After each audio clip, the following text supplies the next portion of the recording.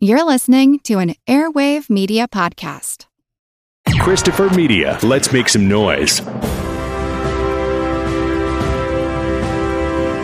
Hold your ears, folks. It's showtime. People pay good money to see this movie. When they go out to a theater, they want cold sodas, hot popcorn, and no monsters in the projection booth. Everyone pretend podcasting isn't boring. Turn it off. Turn it off.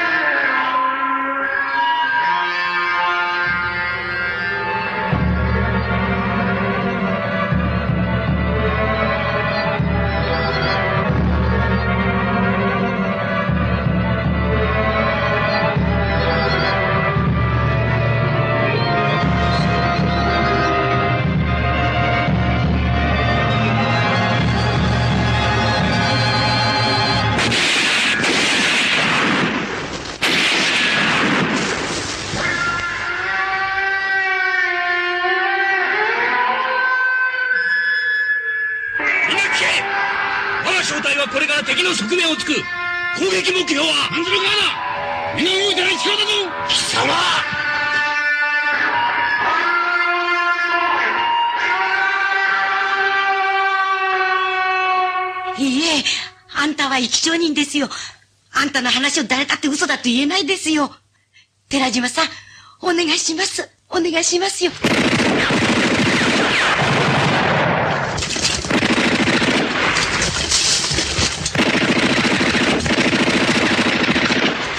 カバン！逃亡する兵隊は片っ端からぶった切れ！軍法が許しはない！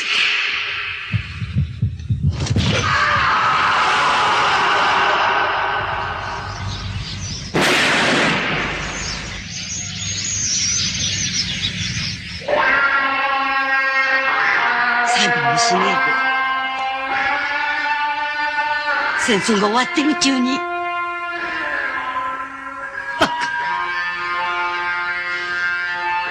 カなそんな。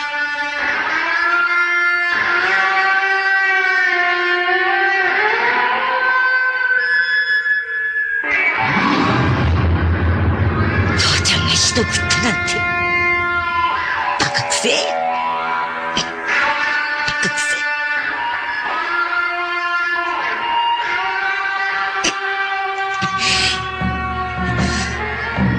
嘘だよね、父ちゃん。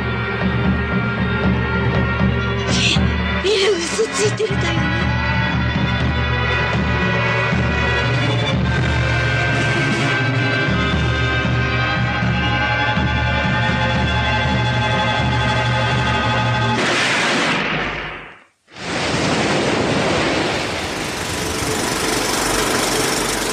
Welcome to the Projection Booth. I'm your host, Mike White. Joining me once again is Mr. Rob St. Mary. Or am I really Tokyo Rose? Also back in the booth is Mr. Chris Stachiw. I ate a guy's body and now I'm depressed and I hate the war. There you go. On this episode, we are looking at Kinji Fukasaku's Under the Flag of the Rising Sun. Released in 1972, it's the story of Sachiko Togashi, a war widow who has been trying for years to get the benefits promised to her by the 1952 Military Survivor Benefits Law. However, her husband has been labeled as a traitor, and the details of his death aren't clear. She spends the film investigating the death of her husband via stories told by a handful of his surviving fellow soldiers. We will be spoiling this film as we go along, so if you don't want anything ruined, please turn off the podcast and come back after you've seen the movie. We will still be here. So, Rob, you brought this movie to the fore. I'm very curious, when was the first time you saw it, and what did you think? Well, I have to give that a big thank you to our guest this week, which is Linda Hoaglund, who is the subtitler of the film and also a filmmaker in her own right. She was on, hard to believe, I sent her an email to do the interview with us, Mike, and I said, you know, you're on with us a couple of years ago. We did Battles Without Honor and Humanity, which is the great Yakuza series that Fukasaku did, and we also did Battle Royal, which a lot of people probably know, a little more modern film. And I said, you know, if you were on with us a few years ago, and I looked at the dates of those shows, and it was 9 years ago. So, wow. But when she was on with us then, back in 2012, she said, you know, if you guys like these films, you really need to see Under the Flag of the Rising Sun. As the grandson of a American Army veteran who fought and was wounded in the Pacific, I have always been interested in films related to the Pacific, because the feeling that I have is that we seem to, at least in the English-speaking world, do really well on making films about the European theater, but it seems that the Japanese theater gets overlooked, and I think there's multiple reasons why that is. But I had already seen Battle Royal, obviously. I'd already seen Battles Without Honor and Humanity. I had an idea of his visual sense, and especially in this era in the early 70s when he was really experimenting and doing amazing work. And I did not expect this to be as amazing as it is. I mean, I think it is one of the great anti-war films, and really asks a lot of questions about what was the point from Fukasaku's point of view when it comes to that war. And we'll talk a little bit more about him. And Linda obviously has massive insight into the man, having worked with him. It's one of the best anti-war films, and sadly, it's one of probably the least known. And Chris, was this a first-time watch for you? I feel like at this point, Mike, whenever I come on your podcast, that answer is a given. That is why I'm here, because I always want to broaden my cinematic horizons with stuff like this. Stuff like this being like you pretty much said, Rob, a well-made film about how shitty war is. And look, as someone who is, you know, a millennial growing up in an era when I grew up, I can't help but agree that fucking war is terrible. I'm just going to say it outright at the top. My opinion on war should not be a surprise. You're not pro-war, Chris? Oh, no, I'm sorry, guys. I forgot to tell you. I'm not at all. Frankly, whenever I get into deep discussions politically with people, mostly it goes to, it would be nice if we stopped spending all of our money on our defense. And that's kind of where conversation goes from there. So when I sat down to watch this, I honestly didn't even know what to expect. I didn't read anything. I didn't read the synopsis or anything. I went into it cold. This is my first time watching this film and any of this director's films. And I don't think I could say it any better than Rob did. This is a fantastic film that has a lot of style that I wasn't expecting. And ultimately, once the film ends, it ends in such a way that it sums up the entire idea of the film in the last scene. And very few films are able to do that as well as this one can. And so many films have tried. And it's an impressive, like Rob said, it's an impressive anti-war film. And it's a well-told story in the vein of kind of Rashomon, which, again, was not expecting. What about you, Mike? I had never seen this film before. Obviously, I'd seen Battles Without Honor and Humanity and Battle Royale when we watched those for the show. I think I've seen a couple other Fukasakus over the time, but last year, I wrote a visual essay for Arrow for Graveyards of Honor, and I watched that several times, and Street Mobster and a few other Yakuza films that Fukasaku put out, not including the Battles Without Honor and Humanity. And so I was a little bit more prepared when it came to watching it this time, and I could really see a lot of the things that he liked to do during this period. So like the idea of still frames, having that as your opening credits, but then he goes back to that quite a few times. Handheld shots, especially like crazy handheld shots where the camera is almost like laying on its side, where it's like the image is tilted completely. I was a little bit more prepared when it came to how this film would look, but not the subject matter of the film. This is the first film of his I've seen that has a female protagonist, and I had no idea what it was going to be about coming in. And I also wasn't expecting just how even though I said that I've seen his other films and I understand like a little bit of his bag of tricks, I didn't expect this to be so visually arresting. I was just floored watching this film and seeing how he put it together. And this is one of those that I have watched a few times now, just over the last few days, just trying to piece all of the parts together to see when he uses desaturated scenes, desaturated color versus full color, when he uses still images, when he has text on screen, just all of these pieces that he has all mixing together. And then you're talking about that Rashomon structure. What an incredible way to tell this story. How do you make a war film, and especially World War II, without a massive budget? You do it with stills. Like, he could have gotten documentary footage, but I'm glad that he didn't use documentary footage. I think that doing kind of what can only be described as kind of a proto Ken Burns effect, as we now know, by having that still and kind of gliding over it and using audio and using on-screen text to talk about like how many soldiers died and, and where these things were happening. I think it's done masterfully, and it brings this kind of documentary feel to it in a way that it heightens the reality of what it is that she's trying to figure out at the same time.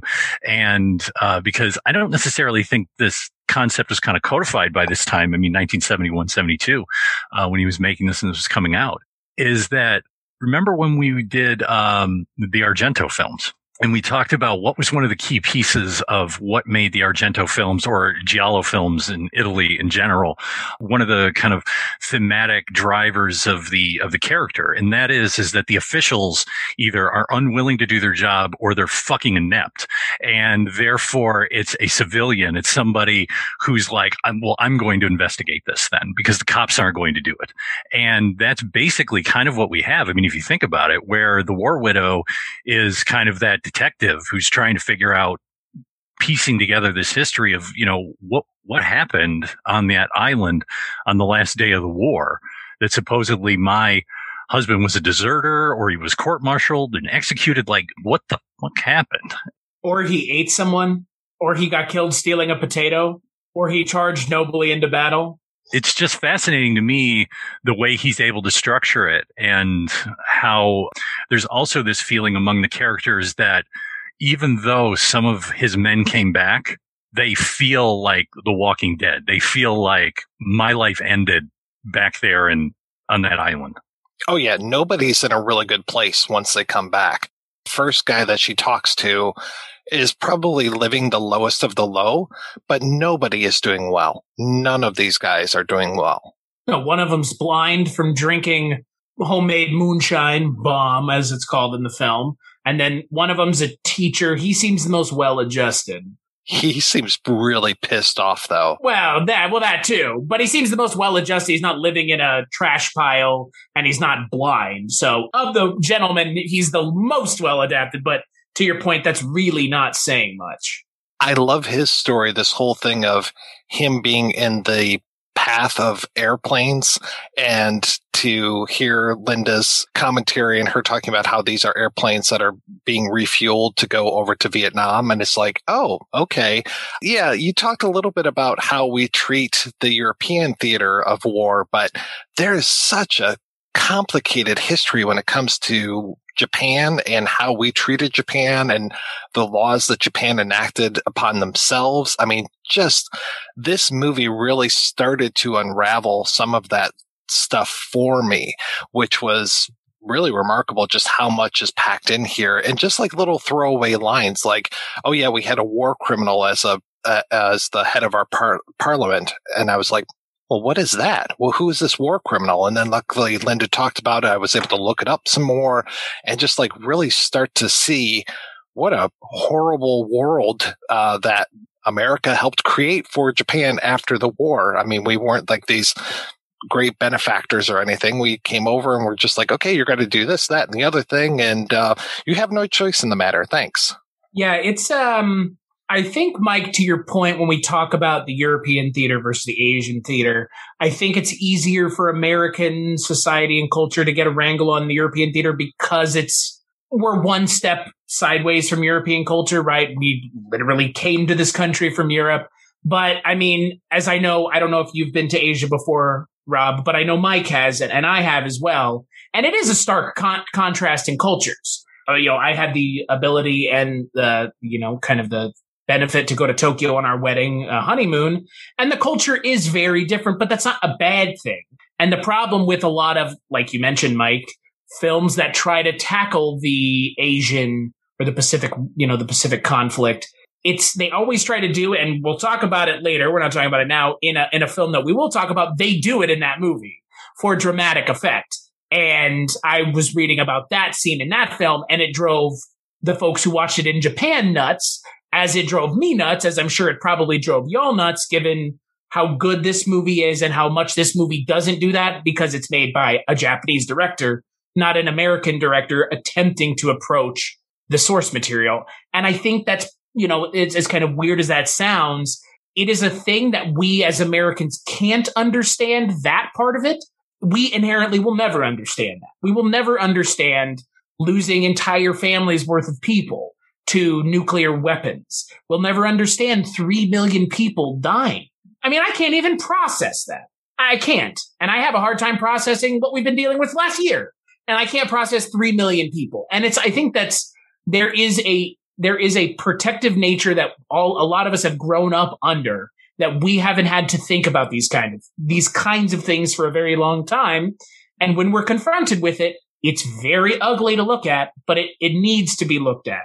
And I think a lot more people really need to watch films like this, because it does kind of pull back the hood and just says, look it in the eyes. Don't look away. You guys did this. Don't look away. One of the things that we talked about with Fukasaku's films, both the Yakuza films, especially the Battles Without Honor and Humanity series, because it may be the title card of every single film in there, it's definitely in the first one, is that you get a shot of the atomic explosion of Hiroshima in the title card of the film. And in this film, obviously, you can't not talk about the war and not talk about that as well. Part of the reason why we have a hard time, and this is kind of what I posit, and I don't know what you think about sort of creating good film, and we'll talk more about it past the jump with the other ones we're going to discuss, is that the thing that's always kind of bothered me is that I think that for us, we have, and I'm talking about Americans and sort of English-speaking world or European world, is that we have this sense of kind of moral clarity when it comes to dealing with Nazis. You had some fine people, but you also had troublemakers. We understand it better. We have a more direct connection to that, as you were saying, Chris. And because of that, I think we end up with more film in that vein. The problem is I think you either have to, explain too much when it comes to the Pacific Theater for audiences.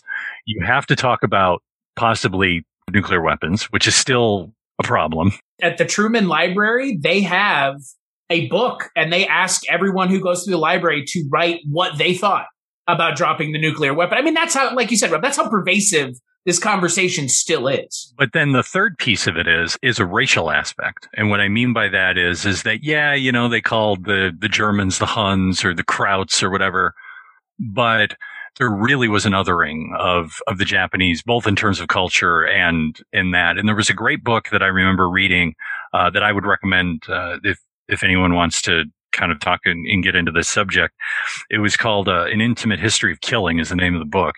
And it looked at, and I remember at least 2 wars, could have been 3, but it looked at the Pacific Theater and it looked at Vietnam, and it looked at how the military propagandized the soldiers when they went off to war. You see part of that in some American films that are done about the Pacific Theater, in which the Japanese are always, they're just going to kill themselves for the emperor. They're all kamikaze pilots. If you get captured by them, they'll cut your head off with a sword. They're subhuman, that kind of idea. Tutored by friendly America, the perfidious, tricky nation used the arts of civilization mainly to build its murderous war machine, getting ready for the day it could strike for world power. A reptile, warmed and nurtured on the bosom of the Western world, scheming, fawning, preparing for its merciless day of destiny. That's such a piece of it. And I also remember that there's another piece of the puzzle in The Fog of War. Now, I don't know if you've seen that documentary, the McNamara documentary. And in there, I specifically remember a line that he had where he talks about talking to LeMay, because he was part of the group that actually, while the atomic explosions were historic and awful and everything like that. More people actually died from incendiaries, and they burned just massive portions of Japan, just cities to the ground, because it was pretty much wooden infrastructure because of these old cities. And he talks about in there kind of him and LeMay talking about bringing the planes down, loading them up with incendiaries, how they were going to do this kind of destruction. And at one point even says, if we would have lost, we would have been tried as war criminals for what we did. And he was very clear about that. He understood just how much destruction they brought upon the civilian population, that even he was kind of unnerved by it, as an old man looking back in that Errol Morris documentary. So I think there's a lot of stuff back there that either we're unwilling to deal with, or we just don't even know how to begin to have that kind of conversation. Yeah, they have a photo in this film of here's Tokyo after all the firebombing. I mean, we talk about Dresden. Yeah, okay, great. But here's fucking Tokyo just laid to waste completely. Some of these photos in this movie are just really disturbing, especially when they start talking about all of the people that were hiding in the mountains and just how many people starved. And that became such a major portion of this film, which I wasn't really expecting. I was expecting this idea because the first person that she goes to talk to after she's sent on this quest, after she becomes the investigator, the first person she talks to, it's very much our sergeant was kind of crazy and your husband was a brave warrior and he's the one that led the troops in the battle. And then as she goes through and starts hearing more of the story and more contradictory things, eventually you start getting stuff like, we were starving. And then how do we deal with this? We get this whole thing of the one guy who finds a mouse and is chewing on this mouse. And it's just like, again, this amazing, the way that he shoots this with this mouse and all this crazy jump cuts and all this stuff. Just incredible. But just to hear them talk about the starvation and then to see all these photos of people who have starved to death because they had no food and they were hiding from the war, basically. It was just horrific.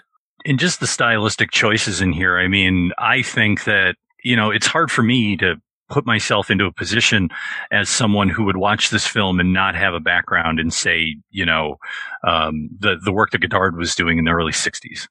Just to begin with, in terms of jump cuts and being willing to fracture narrative and put, title cards on the screen and all kinds of things like that. So, I mean, I already had a place to kind of begin when it comes to this kind of structure and visuals. The other thing is that I think going forward into Hollywood film, you see a little bit more of it. Like the thing that I was always thinking about this back and forth between the black and white and color, and was, I think the first film I ever saw that did that in the theater when I was younger was American History X. Kind of does that, where I think the whole film was shot in color and then they picked sections that were in black and white. But one of the things that I find really fascinating about Fukasaku's use of that black and white and color is that he obviously denotes color for the real time, the current time of the story, and then the black and white for the past, the recounting of these stories by the various soldiers. But when the emotions get really hot, when the violence gets really hot, the color comes in. So, for example, like when the one commanding officer gets his arm cut off with a sword, or when they try to execute that American airman who crash lands, that's when the color comes in. It's almost like, I can't let you sit in black and white with this and be comfortable. I need you to feel this violence. And that's the thing that I really like about the way Fukasaku handles violence throughout all his films, is that violence is not cartoony. The violence is not fun. He wants you to sit in it and he wants you to feel it and he wants you to really take it in and to really wrestle with the real pain and anguish that comes with it. And on both ends, the anguish that comes with metering it out, but really also, the person who's getting it done to them. And even if you may not like that character, he's like, no, this is still a person and you deserve to feel that pain of this. You're not getting off easy. This isn't, he couldn't do a scene, for example, like, I'm thinking of like cartoony violence in films. And the first thing that comes into my head is like that scene in Pulp Fiction where John Travolta turns around with the gun to Marvin and he blows his head off. And it's like, oh, he blew his head off. Isn't that a laugh? Funniest scene ever. what a hilarious scene for the whole cinematic world to enjoy. When you use violence and how you portray it like they do in this film, it gives it a purpose. It makes you, as the viewer, feel something. And I mean, this is it's a kind of an issue of, I think, cinema in general. And we talked about it on the Culture Cast last month about how violence is perfectly fine, but no sex. When you have something like this, I mean, there's not a lot of violence in this movie, but the violence feels so real that you don't forget about seeing it. Because the two scenes that jump out to me from this film are so fucking brutal that, boy, you have to wonder how our film system and the way that the American audience watches things is so different. Because I'm not sure a lot of people, if they watch this, which, I mean, obviously, again, it's a subtitled film, so good luck, they would watch this movie and probably wouldn't even be fazed by it. Because we have been so fucking desensitized. We don't really see, especially in war, we haven't been invaded, we haven't been bombed. My grandparents survived through the Blitz in Scotland and were bombed by Nazis. When you live through a scenario like that, you understand the impact of those in a much more intimate way than us, where everything's at a distance. And it's like most people don't even know that there's still fighting going on in Afghanistan or wherever the soldiers are currently. There's really this disconnect between military and violence and that in the American society. And I think that allows us to be much more cavalier when it comes to television and film and how we handle violence. Yeah, I mean, I remember trying to get my grandfather to watch Enemy at the Gates, and he refused because, similar to your family, Rob, my grandfather, they were Ukrainians, and I know some people don't know this. My grandfather walked behind Nazi tanks to get away from the Russians. And then they came to the United States. You know, most people don't know shit about the fact that the Ukrainians are hated by the Russians so much that the Russians literally starved them. But again, like you said, Rob, like, look, we're all living our cushy lives here. None of us are in threats of anything from anywhere else other than probably people in our own country. Not probably, totally from it within our own country. There's a lot of stuff that just like, it doesn't even feel like a reality that we could inhabit. And I hope we never do. Again, we are so far removed from all of this that it does just kind of almost, even like a Ken Burns documentary, a lot of people aren't watching it to learn about the war. They're just watching it to be entertained. And that again cuts to this idea of like the seriousness and how pervasive and how much this disrupted everyone's lives. You can't understand that if your response is, this is entertaining. You have to internalize the message that you're getting from something like this, at least. Though at the end of the day, it's a very entertaining film, the way that he put it together, the way that he teases out things, that he'll say one thing in one scene and then he'll kind of contradict it a little bit. And then the way that she pieces together this mystery and the way that she is this investigator. And it's like, oh, yeah, the guy, the blind guy from 4 scenes ago, he was the guy that actually pulled the trigger on your husband. It's like, oh, okay. And then finding that out, going to investigate, finding the one guy who she originally wasn't set out to talk to was the captain. And then she ends up talking to him and he gives her a different story, from his point of view. And then manages to say, oh yeah, that very first guy that you talked to, he was the one who told us that your husband murdered an officer. And it's like, oh, okay. And then having to go back and backtrack. And you're like, how much of what this guy is saying is true? How much of what anybody is saying is true? She is as in the dark as we are. And we're hearing the exact same things that she is. So we're also in that investigator seat. And we're also questioning what is real, what is not real. And we probably, the three of us, have different stories at the end to say, well, I think it was this and it was this. It's like, I thought it was Professor Plum with the knife in the drawing room. But I like that he opens this stuff open for interpretation because none of this stuff is set in stone and we just have no idea what really happened. And I love the guy who's living in the slum. And I'll tell you a difference here that I think is a cultural difference between how he handles that character versus how that character would have been handled in American film. And what it is that for those who haven't seen it, or maybe if you have, just to refresh your memory, the character's living in the slum. He's one of the privates who was part of that whole group. And in the beginning, he tells her this story, but then it becomes known that he lied to her. And she comes back and goes, look, please, like, I found out what you told me was wrong. And I think in an American film, she would come back and just bitch him out. It would just be like, fuck you, and I'll never trust you again, and just, we're done, and all of this. And she still is like, no, you understand, you know something. Please just tell me. And there's this moment of redemption, which leads through to the end of the film a little bit for that character who is so marginalized. And one of the things that I didn't realize till I listened to the audio commentary again was that where he's living is this kind of slum with pigs and all of this stuff. And he's talking about sort of how the place where he's living is going to be redeveloped as Tokyo is redeveloping in this period after the war. Linda said on audio commentary that these slums were in certain cities throughout Japan. And what they were is they were considered Korean slums. And they were Korean people who were taken from Korea forcibly by the military, by the Japanese military, brought to Japan to work in the war effort, to munitions factories, build stuff.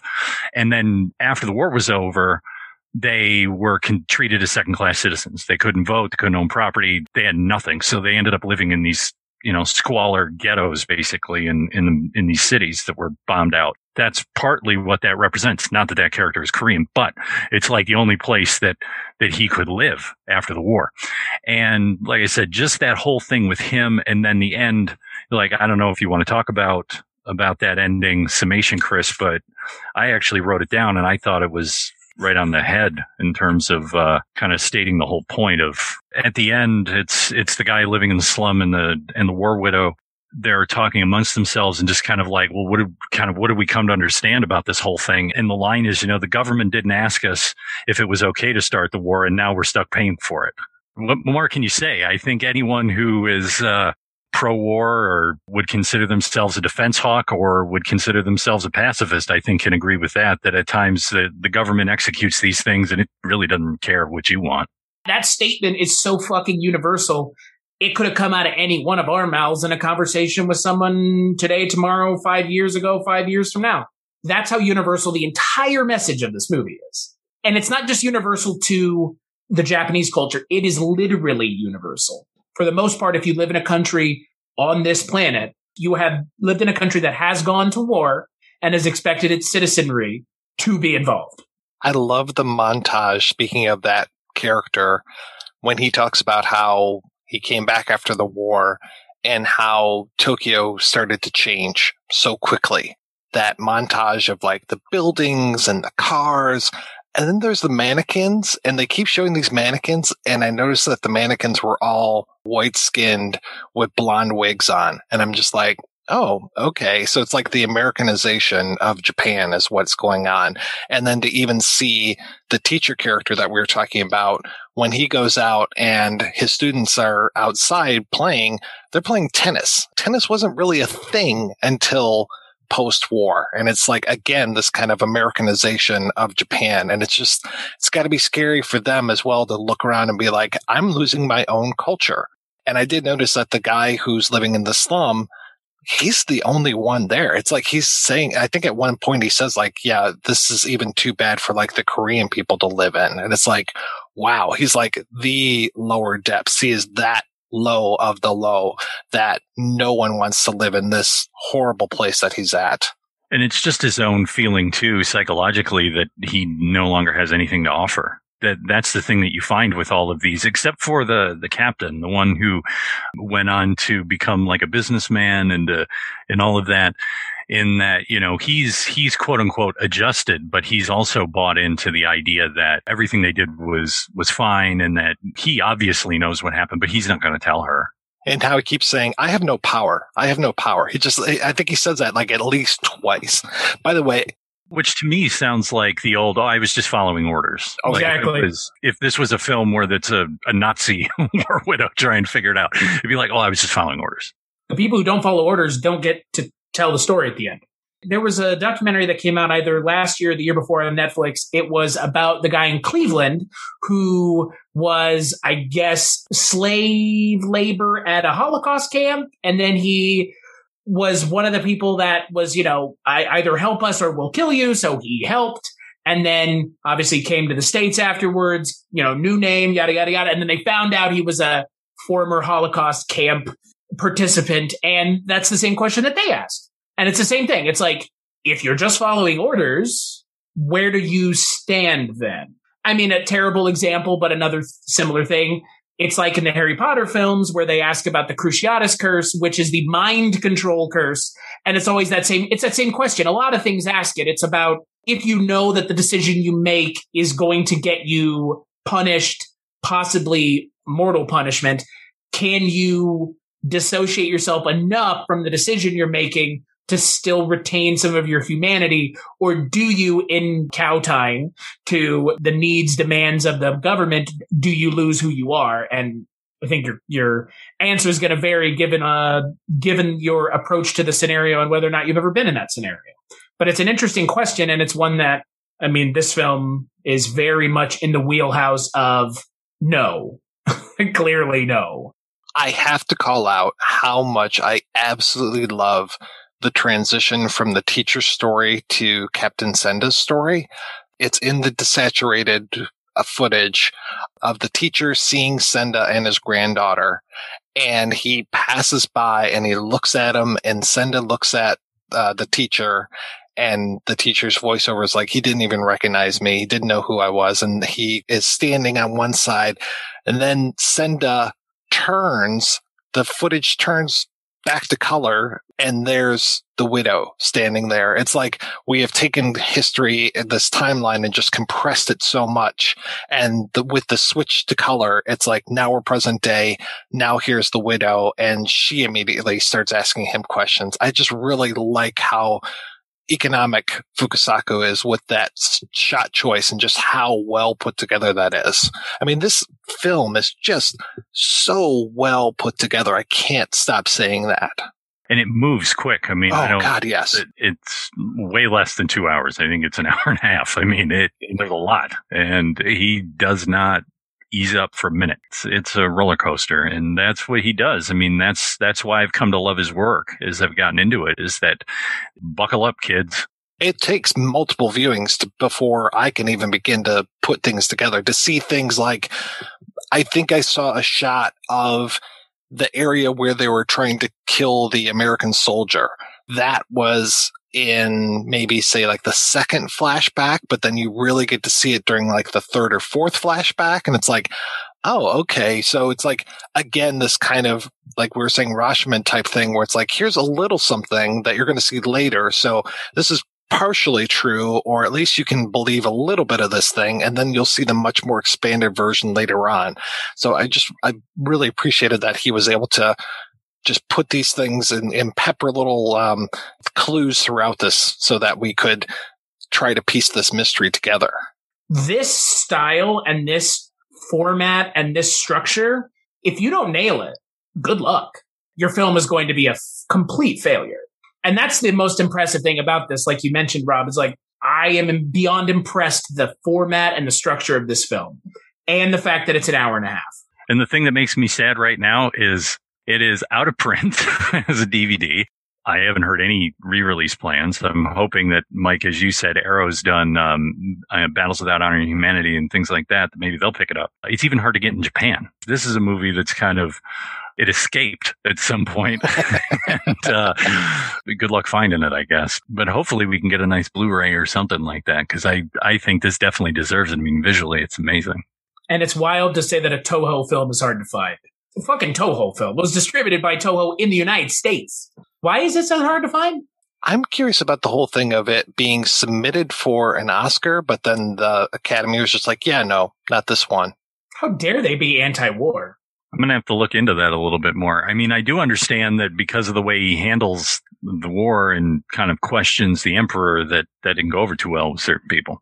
Well, I had no idea until listening to Linda's commentary that it was, I don't know if it was illegal or just forbidden to talk about the American occupation for like 7 years. So the first 7 years of occupation, you could not mention it in films. Whereas opposed to, by this point, like Fukasaku, you're talking about Battles with Honor and Humanity. I mean, I was talking about Graveyard of Honor. The American military presence is so prevalent in those films, especially when it comes to how they helped enable the underworld. That was the thing. It's like, oh, okay, well, we know crime is going to go on. So either let's get a little taste and let's put the right people in power so that we can continue to get a little taste. So it was basically like the American military backing the Yakuza in a lot of cases. And there were Yakuza that were running for and successfully becoming politicians. They made the mention in here about a war criminal being their prime minister. And it's like, yeah, after a while, like once we got into Korea, the American military was more than happy to take people who were basically war criminals and say, hey, you knew how to make ammunition to fight against us. Help us make ammunition to fight against the Koreans, the North Koreans. And yeah, we started putting war criminals in places of power. Way to go, America. And then you have Operation Paperclip, which is the way that the United States made it to the moon, because we just, hired a bunch of Nazi scientists who totally weren't making stuff for, the killing of Americans to now send us to the moon. But hey, like you said, under the guise of, hey, the technology will benefit us. Let's bring all the war criminals, give them amnesty secretly, and then put them in the United States under assumed names, and then allow them to continue their research like Werner von Braun. I mean, this is not a fucking secret that guy was a Nazi. It's like an open secret that he was a Nazi. And, We're in trouble, Mike. Why is that? Because if you go back and you remember the first time I was on the show, someone talked about how when I was on and we were talking about blood-sucking freaks, they didn't want it to end up being some sort of socialist lecture by some sort of professor. I think we're getting into that territory. Oh, well, I was told long ago that this show is ruined by politics. Yeah, Mike has ruined his show via politics. You see those people that complain all the time. I love it. All the time. And then I get it too. If I say one thing, it's like the world comes crashing down. It's almost like you're not allowed to have an opinion. And per Scarlett Johansson, we're not. There are definitely a lot of things that we're not picking up on. I was so glad that Linda is not only interpreting the subtitles, but also interpreting a lot of the symbolism.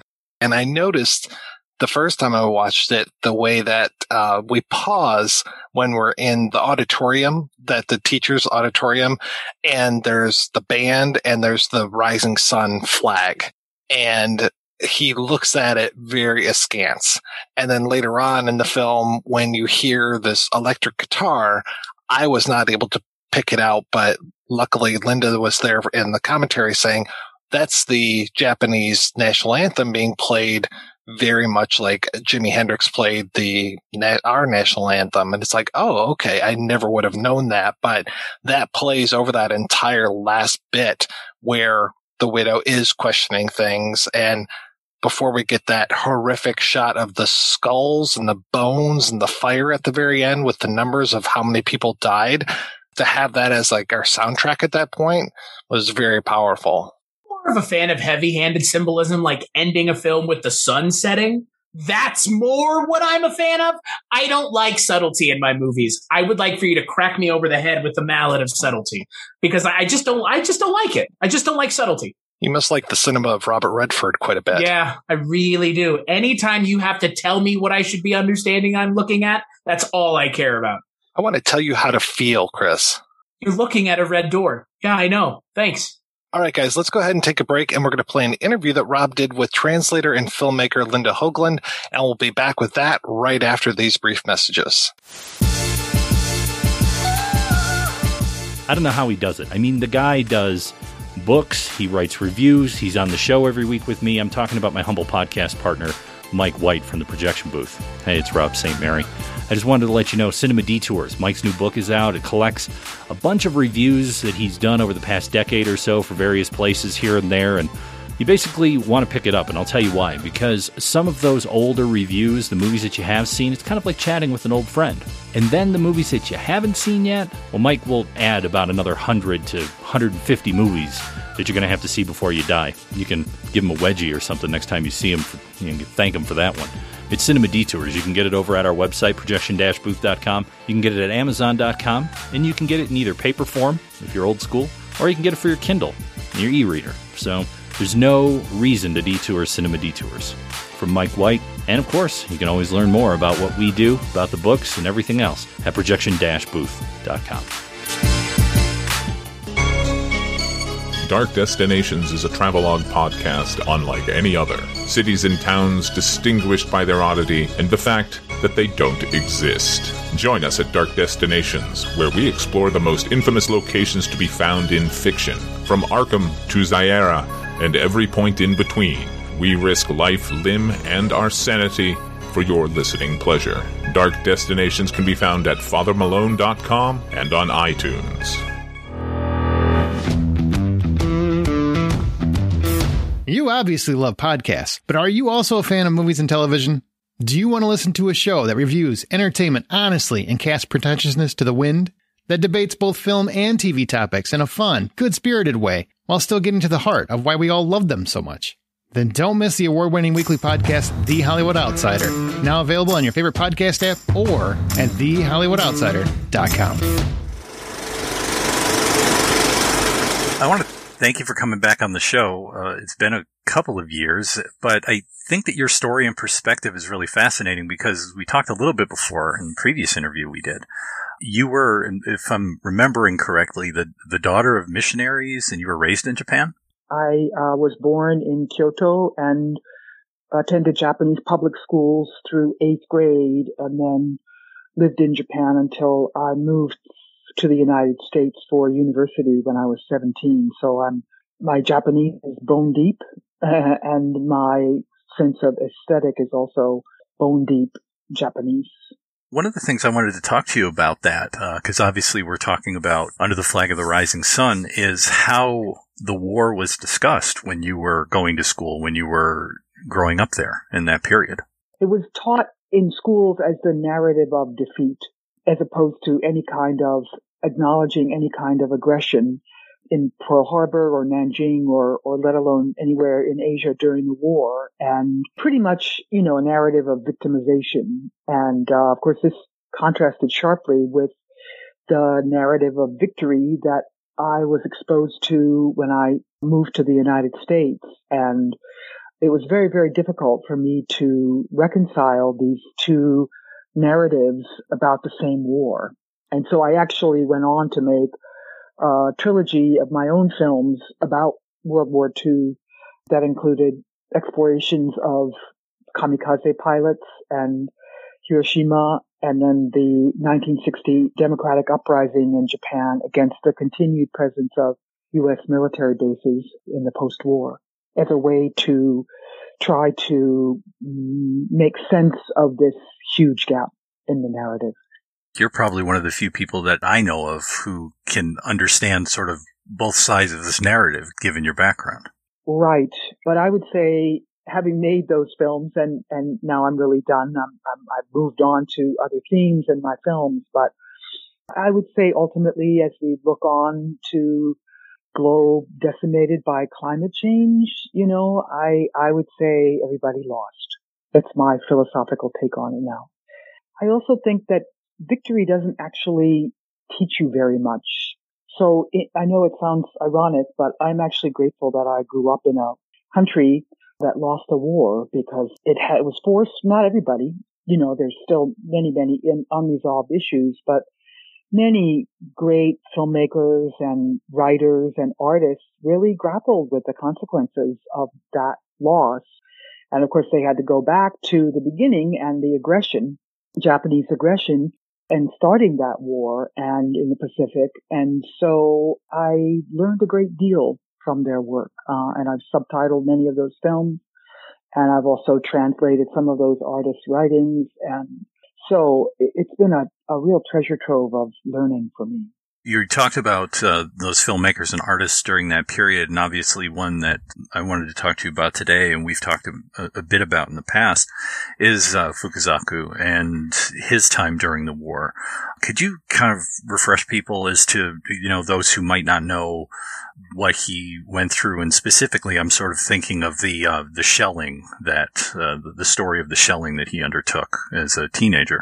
Can't remember if you knew or if I ever told you that actually I'm the individual that's responsible for Under the Flag of the Rising Sun being available in English. Did you know that? I can't remember, Robert. I didn't know that. I remember that we talked about his Yakuza films, and we also talked about Battle Royale, and those were the ones that I was familiar with. And you had mentioned in the interview that you're like, what you should really see is you should see Under the Flag of the Rising Sun. And I went and was able to track down a DVD copy of it. I think it's out of print now, sadly, unless somebody's gotten around to reissuing it in the U.S. It completely blew my head wide open, because one of the things that I always talk about when we talk about war film, especially World War II era war film, we get a lot of movies in the European theater, and it seems like Hollywood knows how to handle that because, there's the Holocaust and there's Nazis and there's all of that.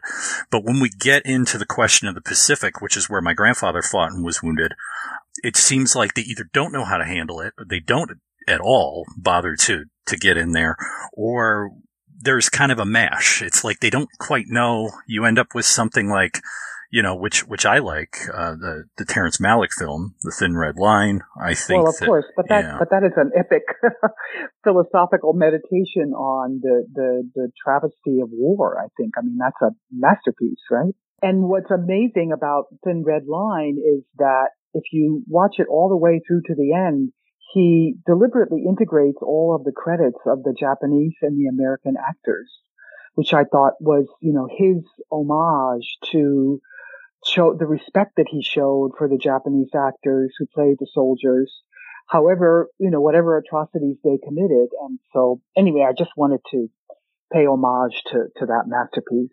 The other film, and this is in recent memory, is Letters from Iwo Jima, which I figure, I thought that was well done. I've got a few issues with it, but that was another one of those kind of films for me where we get to see it from the Japanese angle. And I just don't feel that at times in America or in, English language film, in that way, we really understand it in that way. We don't really talk about that theater, as much as we do Europe.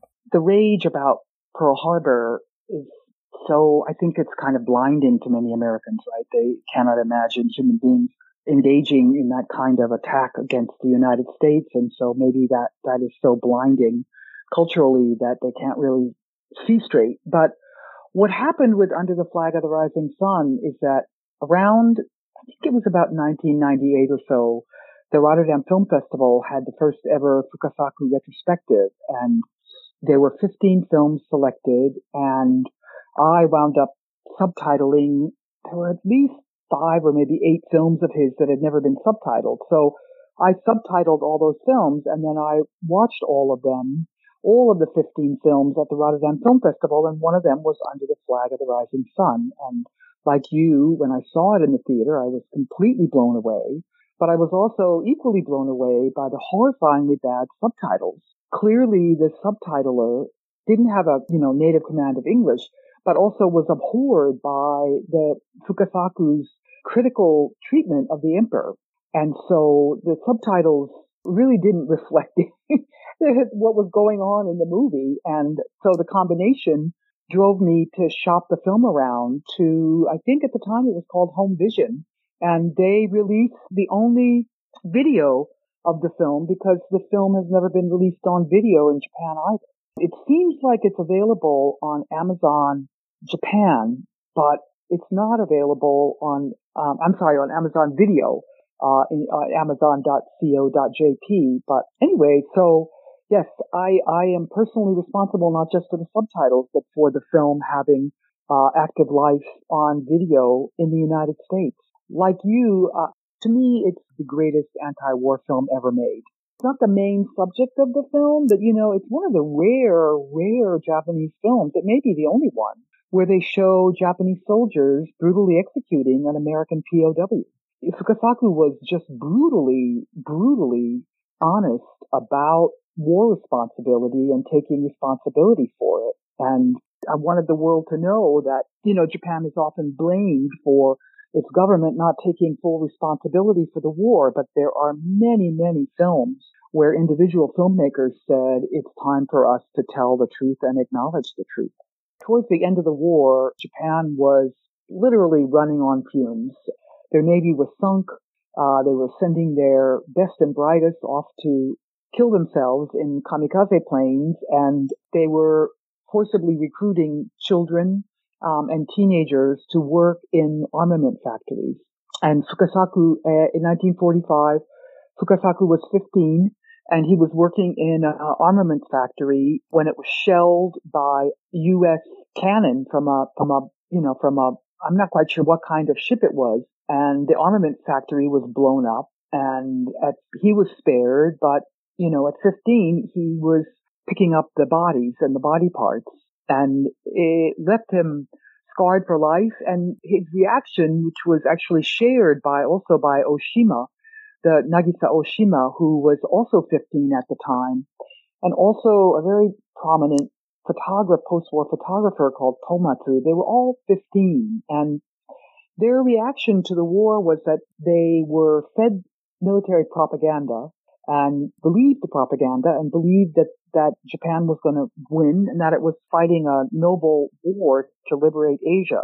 As soon as the war ended, they found out that it was all a lie. The parents and their teachers had all been lying to them. And so they all developed an absolute distrust, and I think in some cases kind of a hatred towards people in power and authority.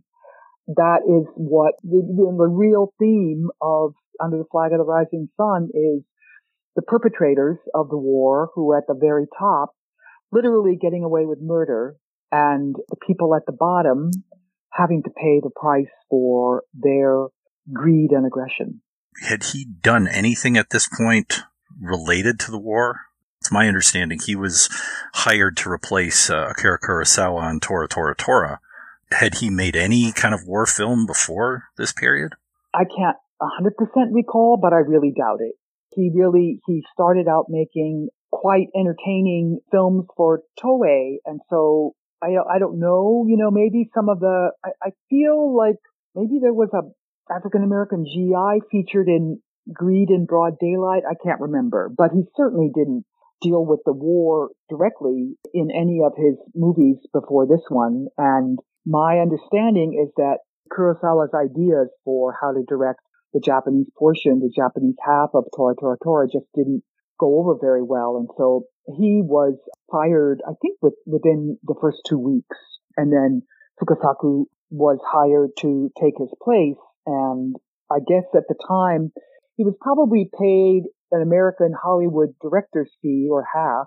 But at the time, the exchange rate was 360 yen to the dollar, whereas, now it's 100. So whatever fee was essentially tripled for him in Japan. And that's what gave him the funds to personally produce the film. But first, he bought the rights to a top literary prize winning nonfiction book called Under the Flag of the Rising Sun that documented the abuses by Japan's military elite of those who served under them. What Fukasaku did, and actually Shindo Kaneto, the director, is also credited as the screenwriter. I think they wrote it together. But basically, they took the non-fictional accounts of Japan's abuse of its own soldiers and spun it into, they created the fictional character of the widow, and spun it into a narrative that we see in the film.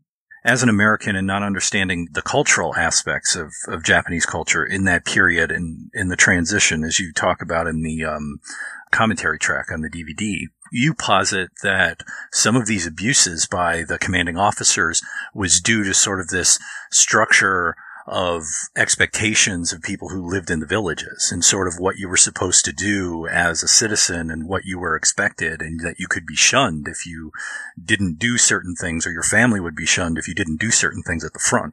Yes, absolutely. It was a completely military, everything about it was run by the military. Food rationing, everything was under military control. And so if you in any way attempted to defy the military or criticize it or stand up against it, your family back in their villages might be starved to death, might be shunned. It was a very, very intimate control that the military had over every life in Japan. I mean, village life is different, obviously, from, life in the big cities, but still there's a phrase, murahachibu, which is, when there was a tradition of official shunning. If some individual in the village committed an egregious act, and that meant that the only interaction with you once you were shunned would be either to help put out a fire if your home caught fire, or take care of you in case of grave illness. But otherwise, there was no interaction whatsoever. And that was a centuries-old tradition. So it was strictly enforced.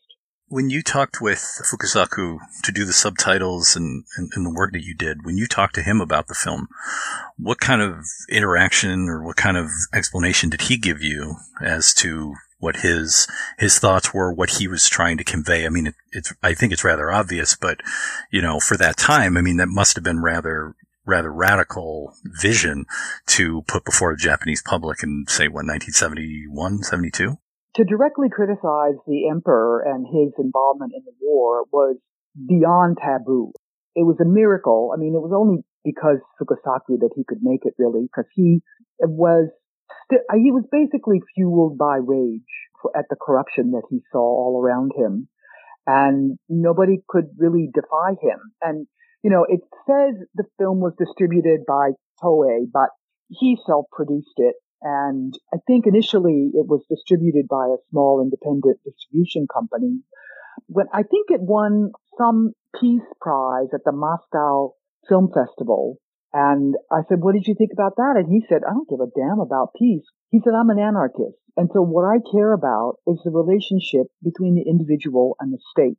And that's what this film is about, right? How does the individual stand up to the state, and how do you negotiate your relationship to the state? And I think, he was particularly sensitive about that because of the kind of complete control that the military had over the Japanese population during the war. But he also pioneered many of the cinematic techniques that he used in his gangster films that he made after Under the Flag of the Rising Sun, including the use of archival photographs, including the use of making a color film and then in flashbacks going into black and white. And so in that sense, he really called it his signature film, I think, because, he chose the material, he had a strong hand in adapting it, and then he directed it to express his own personal perspective on the war and on society. And for his other films that were all produced by Toei, he didn't always have that kind of freedom. I mean, they gave him a long leash, but, he chose the material. And so this was his complete and total expression of who Fukasaku is.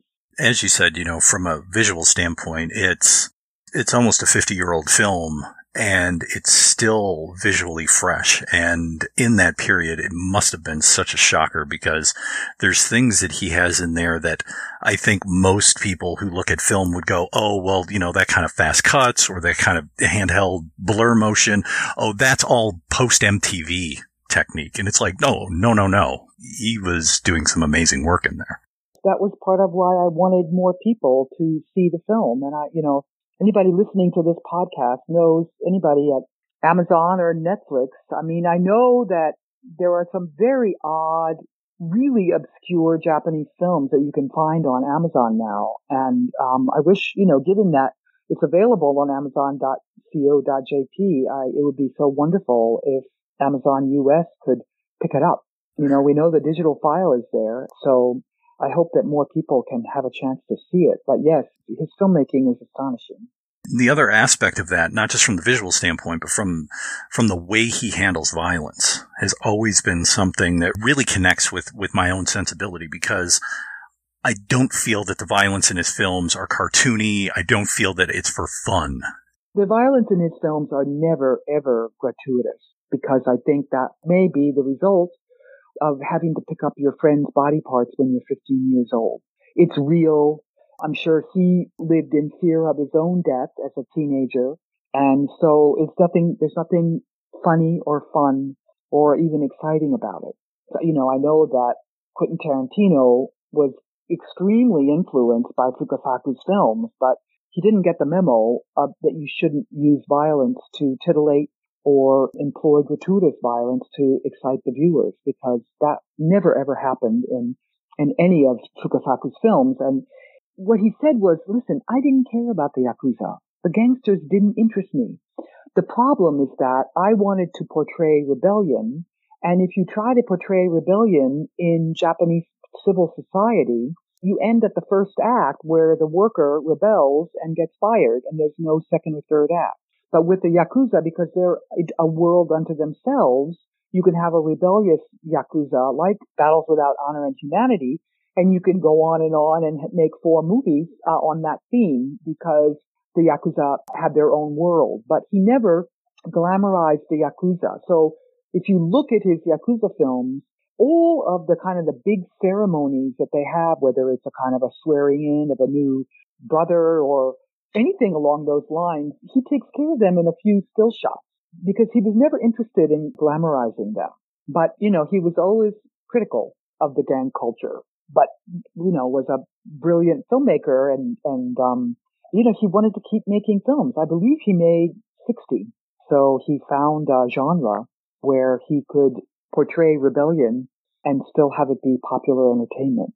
We talked earlier about World War II era that often Hollywood, I guess for some reason there seems to be in the mind a bit more moral clarity, and I'll put that in quotes, around the European conflict. Do you take it that maybe there's questions of, you know, aspects of racism, or is it the atomic explosion that makes it hard for filmmakers and in mainstream Hollywood to really get their hands around the Pacific Theater and to do great films in that story and in that area? Part of the reason that the Americans found Pearl Harbor so unforgivable was that it was a quote unquote sneak attack, which actually, I think if somebody, you know, if we did something like a sneak attack, I think it would be called, shock and awe? Brilliant military strategy. But because it had been committed by country of color, shall we say, it was unimaginable and therefore unforgivable. And, you know, the atomic bombs, of course, remain incredibly taboo in this country still. I made a film on the subject of Hiroshima, although my film was it was a beautiful film about Hiroshima because it was a film about photographs taken by a famous Japanese photographer who resurrected those who died in the bomb through photographing their clothing that they had left behind and photographing them in color as fashion. So compared to my other films, the Hiroshima film, there's no interest at all in it in the United States. So it just remains taboo. My quest was to watch as many Japanese post-war films as I could that actually dealt with the war in Japanese cinema. So I'm much more versed in those films. I can't say that I don't have any kind of expectations for that, but the Pacific War to be treated in any kind of a respectful way in the United States. So Thin Red Line actually came as a complete shock to me, and I'm grateful to Terrence Malick for having made that film. Since you bring that up, I was wondering, are there other films, Japanese films, that you think, you know, if you're going to watch Under the Flag of the Rising Sun, or you're interested in sort of the Japanese perspective on the Pacific War, what would those be? What other ones would you recommend? It's going to sound a little adjacent as an answer, but I would recommend, because I know the film is readily available, is Kobayashi's Samurai Rebellion, because even though it's about the samurai era, it reflects the director, Kobayashi. It stars Mifune. I think Mifune was having a fight with Kurosawa. So Mifune was available, and it's Mifune who plays a loyal vassal to a warlord, but then who's pushed to the brink because of how his son and daughter-in-law are treated by the warlord. And he goes into, Samurai Rebellion. And it reflects the director's regret for not having been able to defy Japan's military when he was a officer. He was a little bit older than Fukasaku, so he was drafted to be an officer in Manchuria. And all his post-war films reflect, all his films reflect the regret. The Human Condition, I think, is a 3-part epic film that he directed. So it doesn't depict the war, but it depicts his regret for not having been able to defy Japan's military. It's a brilliant, brilliant film. Samurai Rebellion, unbelievably unforgettable. It's often that people will take one war or one thing and couch it in another, another era in order to be able to make it and, slip it past the censors or whoever would go, no, you can't talk directly about that, but we'll put it in a different time period. Exactly. Is there anything you want to add about, Fukasaku, thinking about him as a filmmaker and sort of what you see his value, his legacy, today? I happened to be in Japan when he passed away, and so I was able to attend his funeral. I was the only gaijin there, the only foreigner. Of course, I stuck out like a sore thumb. There were 4,000 people there. He was an incredibly beloved film director, and I know that, Kurosawa is the more famous of the post-war filmmakers, but honestly, Fukasaku was the most beloved.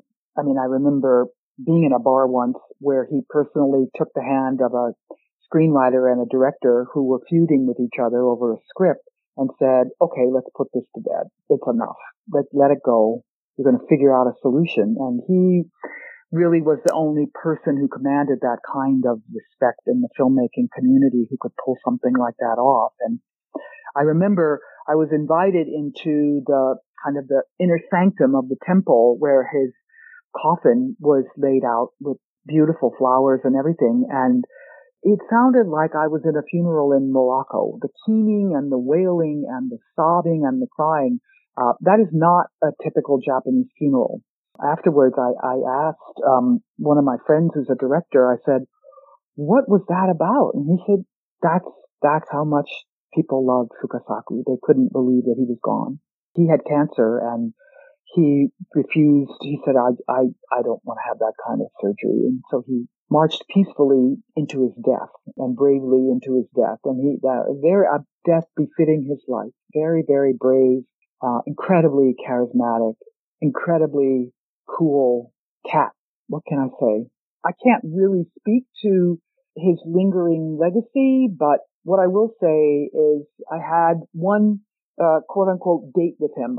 He took me to a yakitori shop and it was just me and him. Usually we were always surrounded by all kinds of other people. It was a group setting, but in this situation he said, I think he was thanking me for the subtitles because the retrospective in Rotterdam was really a huge success.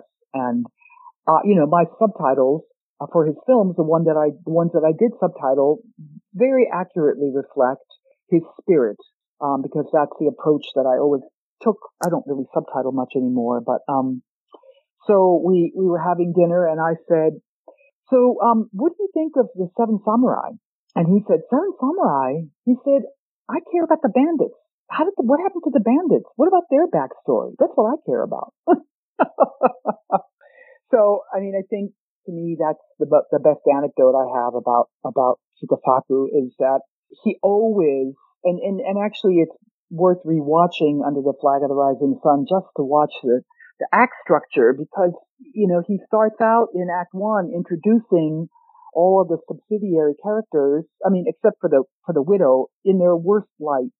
And it just gets worse and worse. And they lie and they tell lies to absolve themselves of guilt and collusion. And then in the third act, invariably, for most of them, he comes in and just gracefully, rescues them and said, this person had this situation, this person had this going on. Of course, the ultimate villain of the colonel that got away with murder and then goes on to post-war success is not rescued in that way.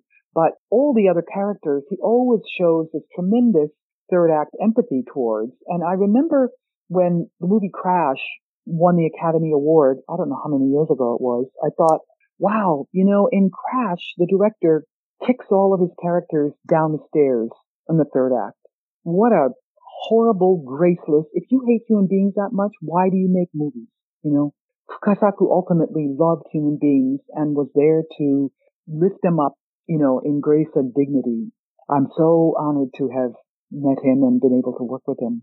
Yeah, and like you said, the conversation that you had about his presence and who he was with the people in the industry and the people that knew him personally. From an audience standpoint, I mean, you don't get to hang around and make 60 movies if you didn't connect with an audience. From an audience standpoint, did he find similar love, that he was a notable director that people go, oh, I'm looking forward to seeing his new work and things like that in that era? Oh, absolutely. Absolutely. His fans were legion. And I know that there was still a lot of student demonstrations going on when he made the Battles Without Honor and Humanity series. And at the time, there were all-night cinemas. And so I used to hear stories from people who would go watch his movies in an all-night theater and then head straight out filled with rage to a student demonstration. So he was definitely beloved by several generations of moviegoers. As for yourself, we did talk a little bit about, you've been doing documentary work, and I want to thank you for years ago selling me a copy of Ampo, which I have next to my copies of my Fukasaku films. What is some of the work that you're doing now, and where can people keep in touch with you to find out more about what you're doing? Well, my latest film is called Edo Avant-Garde. Edo is spelled E-D-O, and you can watch the trailer at Edo Avant-Garde, AVANTGARDE.com. It's a film that has nothing to do at all with World War II. It's about how Japanese artists of the Edo era invented modern art, and the Edo era is from 1613 to 1858. Japan was actually, it was ruled by the shogun for 250 years, but it was both entirely isolated from the West, and there was peace for 250 years because the shogun manipulated the daimyo or the we call them warlords. They ran their fiefdoms. They each had a castle, but the shogun was so administration was so adept at manipulating them that peace was maintained for 250 years, and so there was an explosion of culture. And the merchant class especially became patrons of arts and vied with each other to who could, commission a gigantic folding screen that would outdo their neighbors in originality and striking visual composition. And so they, in fact, invented all of the major tenets of modern art, from abstraction to surrealism to, actually we learned filming the illusion of 3D.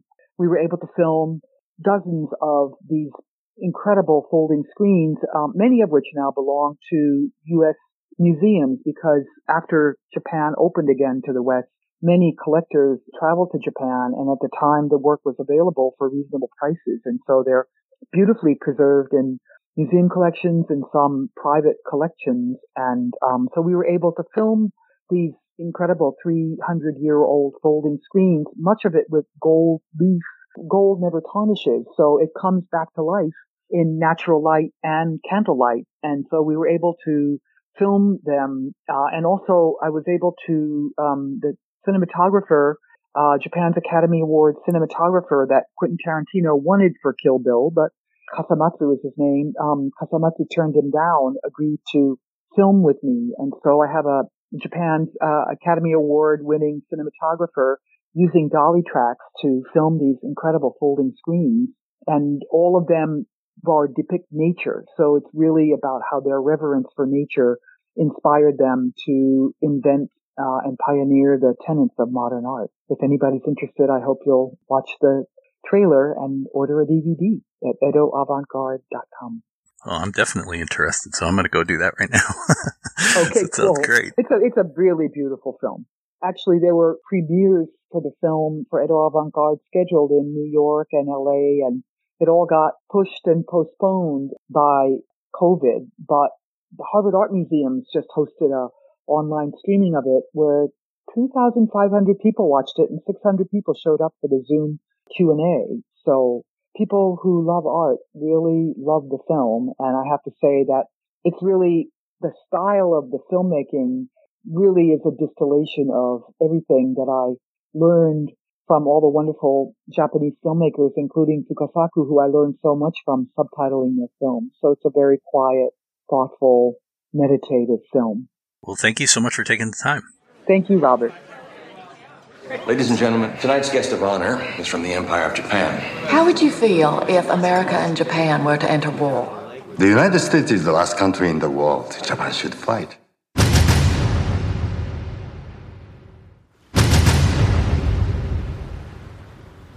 本日付で私は自分の兵が待つ認知へと向かう。国のため忠義を尽くし、この命を捧げようと決意している。」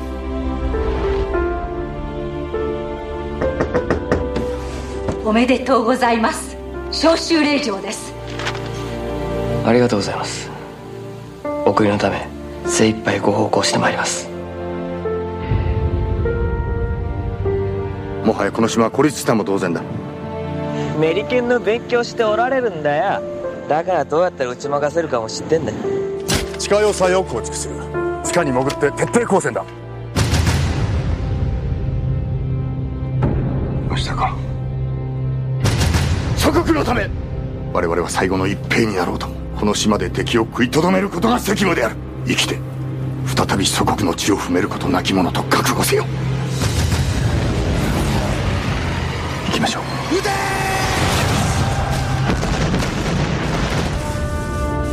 我々の子供らが日本で一日でも長く安泰に暮らせるなら我々がこの島を守る一日には意味があるんです。花子、この手紙が届くことはないだろう。でもお前と赤ん坊のことだけが気がかりだ。 I lived in California for a while. Oklahoma is where I'm from.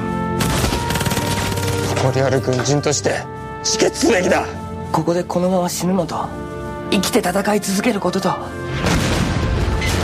戦局最後の関東に直面せり。残ってるのはライフルだけです。今や弾丸付き自ら常しえにお別れ申し上げ。諸君らの霊に涙し黙祷を捧げる日が必ずや来るであろう。世は常に諸子の先頭にある。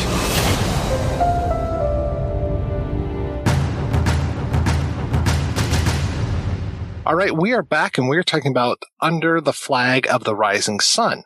And throughout so much of the first part of our discussion, you notice that I didn't say Under the Flag of the Rising Sun because I was afraid I was going to fuck it up and say Under the Flags of Our Fathers, because that was another movie that we watched to talk about. And they wrote us letters from Iwo Jima. Let's talk about the Clint Eastwood double feature, which is interesting because you can look at Under the Flag of the Rising Sun and see that as a double feature with, say, Tora Tora Tora, which interestingly enough, Fukasaku had a hand in. And we heard from Linda talking about how he was able to make one because of the other. One was very commercial. The other one is much more an art film, I suppose you would say. And here we have another double feature taking a look at the same incident, but from two different perspectives. And for me, not altogether 100% successful.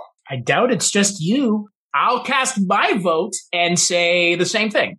Neither film had enough that worked for me to suggest anyone watching either of them together, and definitely not apart. Because I don't know why you would watch them apart, because they almost have to be watched together to get the full, quote, message, or whatever you want to call what Clint Eastwood was going for. I mean, I thought it was a clever idea to do this two-parter thing, but I thought it would have been even more clever. Clint Eastwood steps up and says, I'm going to make this American film about an American point of view. Can I get a Japanese person to step up and do the Japanese counterpoint? Can we work together on two films that are told from either point of view, maybe even have a couple crossover scenes? But really, watching Flags of Our Fathers, I was just like, oh, okay, so this is the story of the picture of the raising the flag on Iwo Jima. Okay. And just all of the fallout from that. And he has a very similar time structure that he's doing in both of these things. We're flashing back like crazy. We flashback within flashbacks, by the way. It's so good. I love double flashbacks. It's the best. I never want to hear the word Corman again after watching this. I don't even want to see Harvey Korman after watching Flags of Our Fathers. Roger, okay. I suggested these two, and this is my fault. I totally think that you did a good thing. Whether or not I liked them, these movies deserve to be talked about with this movie. I'm not sure what other movie you could talk about these movies with other than each other. Because the point that I made was trying to find good film or decent film about the Pacific conflict. Now, the only two other movies, one of which you mentioned already, Tora Tora Tora, which I have not seen. It used to be on TV all the time. I remember it used to be on like Channel 50 all the time when we were growing up here in Detroit. We watched that in grade school, and there was a point in the film where, like, hey, America's being attacked. Pearl Harbor is being attacked, and all these guys are like sleeping through it, right? Because it's Sunday morning. This guy gets out of his bunk and he's in his underwear.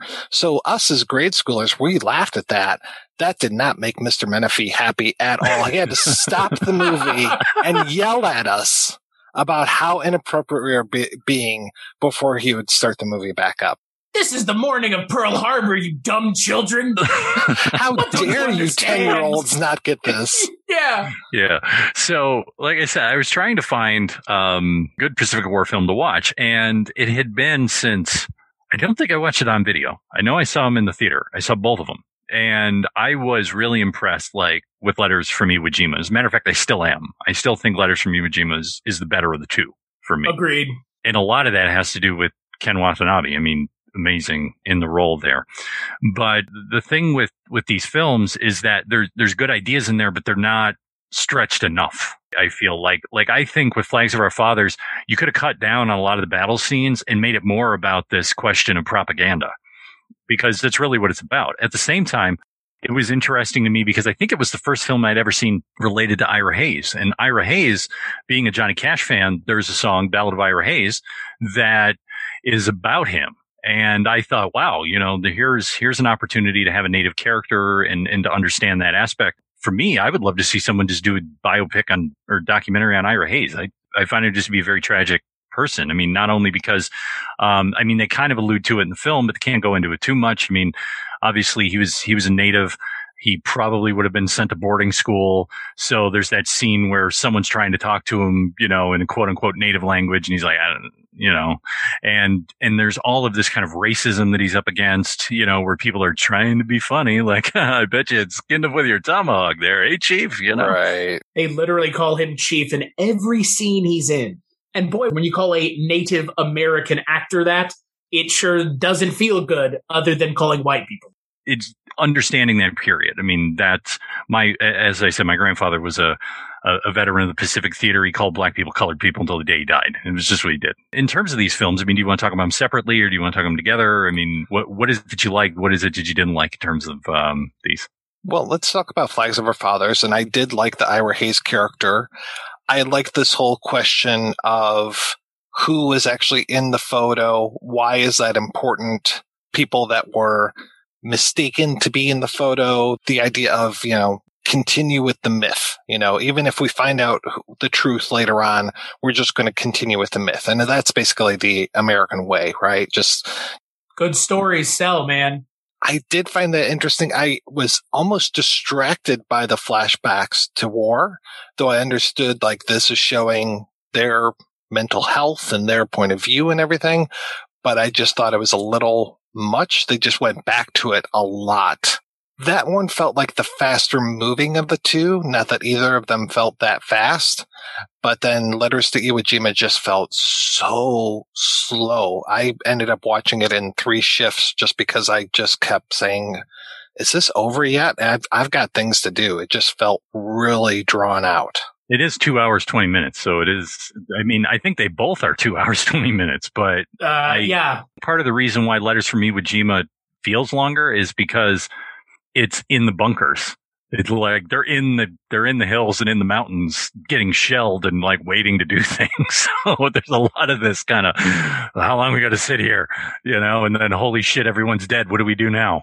You can almost anticipate in the scenes when there's about to be an explosion in Letters from Iwo Jima, because the scene slows down just enough and then there's an explosion. And it's just like, okay, now we're back into the war stuff again, as opposed to the introspective character stuff. Flags of Our Fathers is here's the war, here's the present. But Letters from Iwo Jima is here's the present, which is the war, and here's the past. Letters from Iwo Jima does have the present too, because the framing device that the film is told through is excavated letters from Iwo Jima, which in and of itself, I like that shot at the end, and I think that it's an effective shot. But again, I don't know how I feel about that framing device. It feels a little wonky. It's Saving Private Ryan is what it is. It's the man in Normandy Beach who's like, tell me I'm a good man. And, it's the way to get people in and out of the story. I mean, I agree with you. They could have just lopped that off entirely. Yeah. Doesn't add much. Not really. Obviously I watched them back to back, like I'm sure, Mike watching it in 3 parts, maybe not so much, but I watched them back to back. I'm with you 100%, Rob. I think Letters from Iwo Jima is the better film because while it does feel like the longer film, it feels like the film that actually takes its time to give you a reason to feel for the characters. In Flags of Our Fathers, the Ira Hayes story, I think, is a story that everybody in our country should know for a lot of the reasons of the way our country exploits veterans and quote unquote war heroes. And I think his story is a perfect example of that. But the bigger issue is Flags of Our Fathers, as much as it tries to have a statement about the war, it can't. It ultimately falls flat because Clint Eastwood doesn't go far enough, I don't think, in either movie. He draws it back right at the end, as opposed to in Under the Flag of the Rising Sun going, no, you guys don't understand. We're all pawns in their game, and they don't give a shit how we feel at the end of the day. If 3 million people die, okay, well, that's the cost of war. And neither of the Clint Eastwood films go that far because that's an American thing. We just can't confront this. We refuse to. If we confronted it, I don't think we'd be going to war as much as we do. You have to confront this to fully appreciate how fucked up this is. And Clint Eastwood just goes, it's bad. Okay, bye. You can't stop there. You gotta, if you're gonna take this journey, take it to the end. Don't halfway. As Linda talks about in the interview, she talks about how for Fukasaku, the film for him, Under the Flag of the Rising Sun, was really about the individual versus the state. And that's the state saying, you're going to go do this, and this is what the state's going to do. In the Eastwood films, the state is still the state. The state's still going to send you to war. The only one that gives you an opportunity to have some sense of humanity between the soldiers on the individual level, but doesn't question the war itself. No. Right. Is Letters from Iwo Jima. And it only, and I didn't think about this until I started to read some of the reviews, is that there were some reviewers that said, oh, it appears that the Japanese who are the most civil are the ones who spend time in the West. Yes, the 2 characters, the Americanized ones. Ooh, it's real convenient, Clint Eastwood. And then one of the Americanized ones is the one reading the letter that dissuades all the guys from fighting momentarily. Like, what the fuck is even the point of this? That's not the point here. The point of these 2 movies is for us to understand the common ground, not point out the common ground to the characters in the movie. It's for us as the audience to understand the common ground, not for the characters to have this weird momentary loss of nationalist pride. It's like every war that America fights has to be justified in some way. Mm-hmm. People just really hate when we say, yeah, we went over there to get the oil. Yeah, no. We were bringing democracy to the Iraqi people. And it's like, no, we just wanted the oil. Democracy barely works here. Why do we think it's going to work anywhere else if we're the ones imposing it? I don't understand. Our country's democracy is clearly tenuous at best. Here's the thing that's funny that you say that. Well, we're only there for the oil. I'll give you, for instance, from my own family. I was talking to my uncle, and my uncle's in his late 70s now and lives in England. In the early 60s, he was British Commando, Royal Navy. So basically the equivalent of Navy SEALs in the U.S. And one of his first incursions with a small group, maybe a dozen guys, was into Yemen. And he goes, we had to keep the oil flowing. And our job was to go over and either make deals with the warlords over there, these sheikhs who were living in little tents in the middle of the desert, and make deals with them, or just to get rid of them. And he goes, and they wanted to be paid in gold sovereigns. So he goes, we had bags of gold coins, and we went in there and said, what's it going to take? here's your choice. And it was really just that simple. And if you want to get into more stuff about war and stuff like that, I would advise, there's a great book. It was a lecture that he used to give, was Smedley Butler, who was, as far as I know, the only American soldier who won 2 Medals of Honor. And in the 1930s was part of, allegedly approached as part of the business plot against FDR. But anyway, he wrote a book called War is a Racket, in which he explains his time in the military and says, basically, I was just used as hired muscle for corporations to make money. That's all I did. And he explains it and kind of lays it out. But the point that I would like to also make about these movies is, I remember there was a quote, and I'm going to massacre it because I'm bad at remembering exact quotes, but it was Francois Truffaut who said something akin of that you could never really make an effective anti-war war film because most people make war look too glamorous. And I'm wondering, are there any films? Because obviously we all agree that the way Fukasaku did Under the Flag of the Rising Sun, he's not glamorizing it in the least. There's no real kind of like fighting scenes of both sides lined up and shooting at each other and things like that.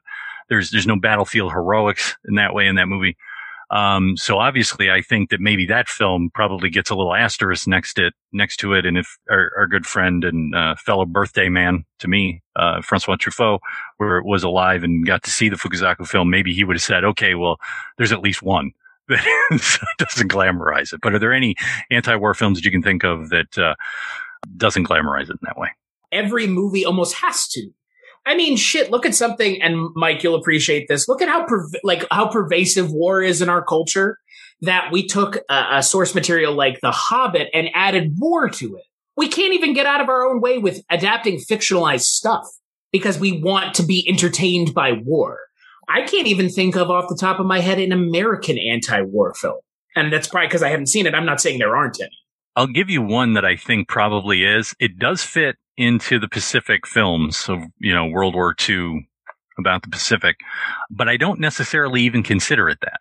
And that's The Thin Red Line, the Malick film. It is much more a meditation on war and violence and all of that. It just happens to be set in the Battle of Guadalcanal. That's all. World War II films, there are very few that I've seen other than, we talked last week about Kelly's Heroes, and that's way post World War II and kind of more like fighting the Vietnam War through the structure of World War II. I grew up much more in the Cold War era, so things like War Games would be the closest I get to an anti-war film. So I don't know if that even counts, as much more the looming threat of stuff as opposed to, I like how you said earlier, like, yeah, we all know that fighting Nazis is a good thing. And it's like, do we all know that right now? Right now in the US? Do we actually all know that? Maybe. I don't know. Maybe some people think they're cute and cuddly. Yeah. But there's good people on both sides. Both sides, yeah. The only other one that I can think of, and we did it on the show, and it's only the first one because it gets ridiculous past that. And we talked about that if you want to go listen to that episode, but is First Blood. In that, I think First Blood really talks about the impact on Vietnam veterans. That monologue that Stallone has that fucking tears my heart out. The ending, obviously, and go listen to that episode and we talk about the ending with David Morrell, the guy who wrote the book, and then obviously our friend Zachary Elbrazan, who decided to undertake a faithful adaptation in his apartment for $100, and it's one of the most amazing little films you'll ever see. That's the only other one that I can really think of off the top of my head. I'm often trying to think about anti-war war films that are set within the war itself. It's been years since I've seen MASH. I know people point to that one as possibly critiquing. I mean, A Midnight Clear was a really good kind of statement about, that people aren't that awful, especially when it comes to grunts, just like the people in the trenches, the people who are on the front, not the people that are making the decisions or manning the camps, those kind of things. I thought A Midnight Clear was a really good war film, and I put that in quotes. Almost every war film may have parts of an anti-war film because every fucking war movie toes the goddamn line, right? Where it's like, look at how these characters have changed. And it's like, isn't that terrible? And it's like, are you trying to be anti-war here? Or are you just trying to tell us that war is hell? Because I can't tell. Because one, this feels like a very definitive statement. The other thing just feels like a storytelling convention that you're just leaning on. I have the guy from Kansas who's now here on the, in the jungles of Vietnam, and he has changed and he comes back and, now he's a shell of his former self. Isn't that terrible? It's like, yeah, it is. But that conclusion I'm coming to, you didn't earn that. Full Metal Jacket, Platoon. Yeah. I mean, they all have that same, it's there. It's just, it's not as definitive as Under the Flag of the Rising Sun. That's for sure. The Big Red One is one that comes to mind as well. War. It's fantastic. I just try to stay away from war movies. They're just not a subgenre of film that interests me. I would much rather watch a documentary about it or read a book. I'd rather watch Ken Burns' documentary on the Civil War than watch, I don't know, Gettysburg or any number of Civil War films. I'd rather just read about it. Like, I don't need it to be fictionalized or dramatized. It's pretty fucking dramatic reading and listening to firsthand accounts. Gloria, we came to the farm. It was a cold day at Antietam. Like, that shit's interesting. You don't have to dramatize that. It's pretty dramatic. You don't need to do much. I like to put on my gray uniform and actually partake in reenactments, Hey, you know what? Cool. As long as that doesn't bleed outside of that, you can go reenact whatever the fuck you want. Don't fly the Confederate flag on your car afterwards. Speaking of the Ken Burns documentary, in the first days of the COVID lockdown here in Michigan, my wife and I started watching the Civil War, and I started to develop a pretty bad Shelby Foote imitation, who is like the lead historian, whose voice just sounds like pure butter. It's just amazing. The Army of Northern Virginia. So the wife would, get off the couch, go get something. And I'd be like, darling, could you do me a favor and go get that for me? Thank you, my darling. In your trek to the refrigerator, please watch out for Union sympathizers. She's going to reconnoiter. Shelby Foote, by the way, has, I believe it's 3 books on the Civil War. Or is it 4? And each one on Audible is at least 30 hours. So if that's a thing you're into, which I got through the first one, it's a lot. As long as he reads it, so you're good. If he doesn't, that's a shame. If he does, good on them. It's either that or we got to get someone like they got Anthony Hopkins to do the Laurence Olivier bit in Spartacus to do it, Someone who can do it dead on, Shelby Foote. Sounds like you're calling, Rob. Oh, no, not so much. Picking out a genre or watching films in that way. I think the only reason, like I said, that I was interested in sort of this part of World War II was I was named after my grandfather, and I knew that my grandfather was in the war and he was wounded. And he didn't really like to talk about it. He did talk about certain aspects. So, for example, one of the things that you see in Letters from Iwo Jima is that when the guys surrendered, my grandfather told me a story that, when they were moving from island to island, they were going rather quickly. Especially towards the end in 45. He said that they had prisoners at one point, and one night the CO came to them and said, I'll be right back. And they all disappeared. And I asked him, I said, well, what do you think happened? He goes, I think he marched them off a cliff is what I think he did. I think he took, these dozens of POWs that we had. And when you look at sort of the numbers, if you were captured and you were German in Europe, you were more likely to be saved and be able to go to a POW camp and survive to the end of the war than you were if you were a Japanese soldier. And I think there's kind of several reasons for this. One is obviously, as we talked about earlier, Germans look like us. They have similar last names, things like that. I think the other aspect of it too is that it was one big landmass as opposed to it being like we got to go from island to island to island to island. And that kind of supply line stuff, especially towards the end. And that's one of the things that's in both in all of these films that's really discussed was the lack of materials. Things got really desperate on both sides in some of these places. But one of the things that my grandfather always said to me is he goes, sometimes we run low on bullets, but we never run low on cigarettes.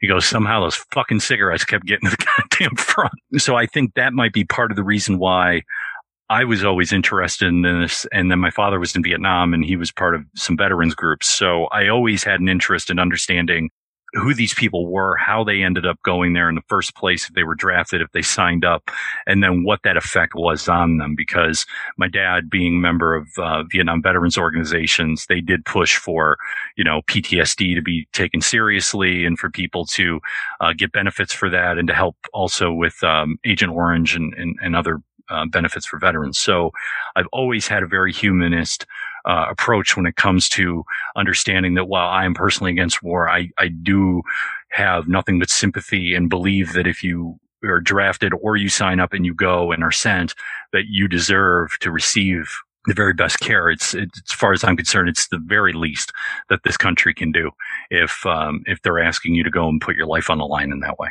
Service means citizenship. Yes and no. So they touch on it in Flags of Our Fathers. I believe Tom McCarthy's character at one point even says, like, my dad never talked about this. He outright refused. And hearing you say that as someone who has experienced it is just as heartbreaking as hearing it in the movie. Because be it a family member, be it a character in a film, that what they have gone through, even if they told you about it, they could never make you understand.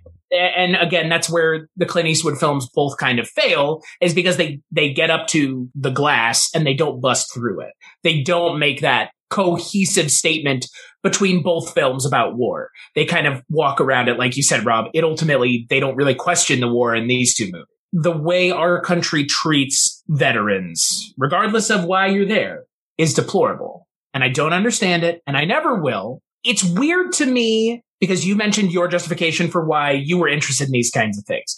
I was interested because I always felt in academia, when I was in school, they always glossed over it. And my question was, why the fuck are you glossing over it?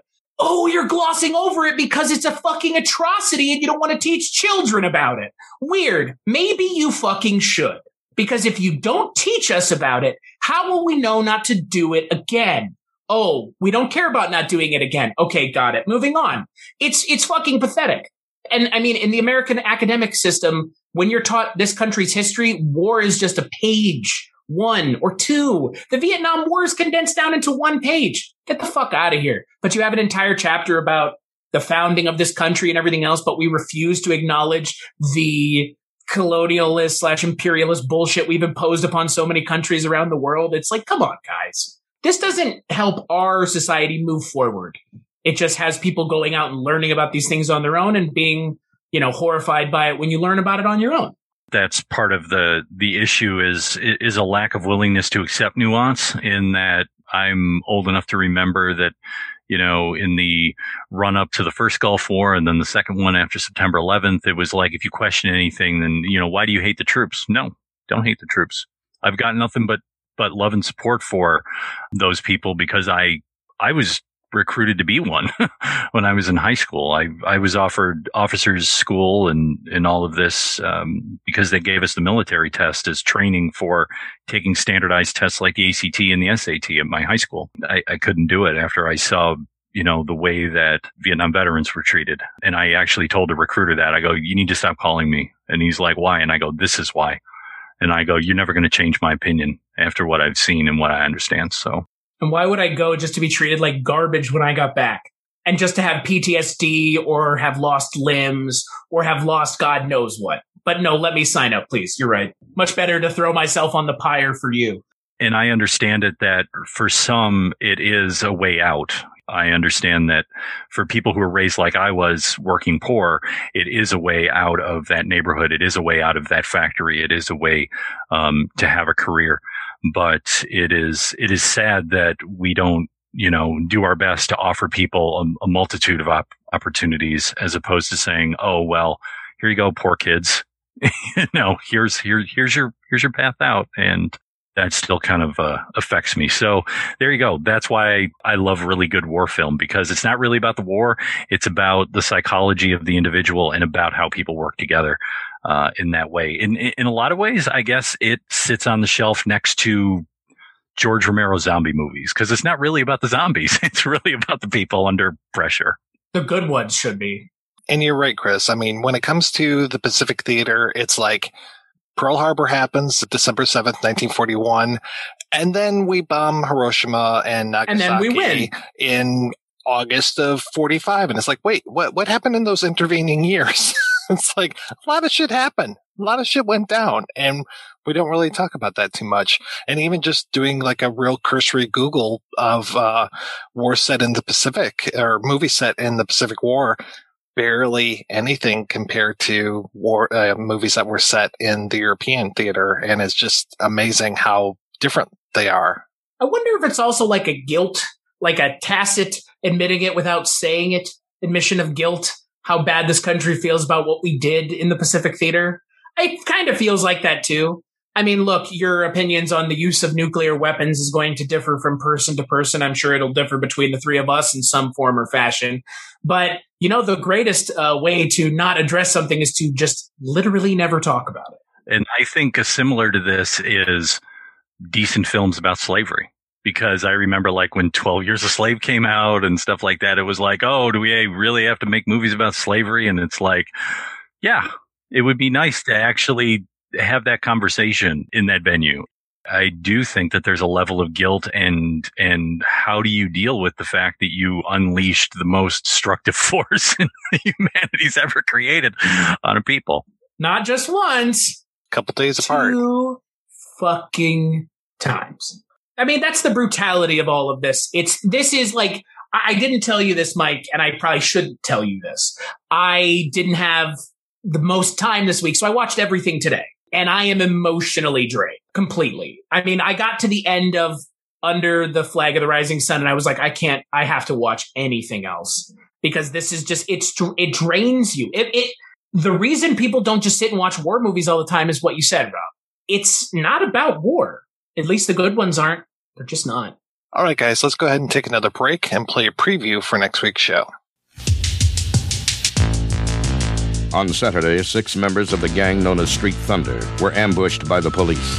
On Sunday, the warlords of Street Thunder swore a blood oath to avenge their dead. Assault on Precinct 13. It's war in the streets. It's terror in the night. It's the most shattering assault on a police station in history. Assault on Precinct 13. Rated R. Under 17, not admitted without parent. That's right. We'll be back next week with the first of a 2-part discussion about John Carpenter, beginning with an episode on Assault on Precinct 13. Until then, I want to thank this week's co-hosts, Rob and Chris. So, Chris, what is happening with you, sir? Just movies. Talking about movies over the Culturecast. That's where you can find me. Mike shows up once a month. And that's where you can find me. Mike and I do a podcast together about Barney Miller as well. And about Twilight Zone 1985. So if those are things you're into, you can find all that information on my Twitter at Christmas Claus. And that's where I post everything that I work on. What is your theme for April? My cinematic blind spots, which, funny story, I've never seen Saving Private Ryan, and I'm watching it later this month. Good luck with that. Oh, yeah, good, huh? Telling me I'm going to enjoy it a lot and that it's totally going to show me how bad war is? It's basically 2 movies. There's like the first 20 minutes or so. That's the invasion part? Yeah, one of the most harrowing things I've ever seen. I wish that you could see that in a theater because the surround sound, you feel like you're there in the battle. It is really fucked up. You're not the first person I've heard say that either. That's like everything I've ever heard about that movie is the first 20 minutes in theaters were so brutal. So I watched people leave. I watched people aghast. I watched people crying and throwing up. Like, I've heard that so many times now that I'm worried when I watch it. I am, because like I'm an emotional dude. I just am. Like, I'm probably not going to take it very well. If everybody else didn't take it very well either. And then you go from that, and then you just like fall off a cliff. And it's just like, it becomes the standard war movie that we've been talking about. After that, it's just like, okay, I guess we got to see Matt Damon again. I'm very curious to hear your take on it. Rob, do you like it? I like that 20 minutes. I have other problems with it. But okay. the bigger problem I have with that film, and you'll have to look at the timelines to see if I'm right in this assertion, is that Malick had been retired and made a movie in 20 years. And Spielberg was like, oh, he's doing a Pacific War film. I have to do a European theater war film right now to beat him. And threw Saving Private Ryan into production to beat out The Thin Red Line, is what I heard. It was a competition thing as opposed to like, oh, I've been dying to do this World War II film.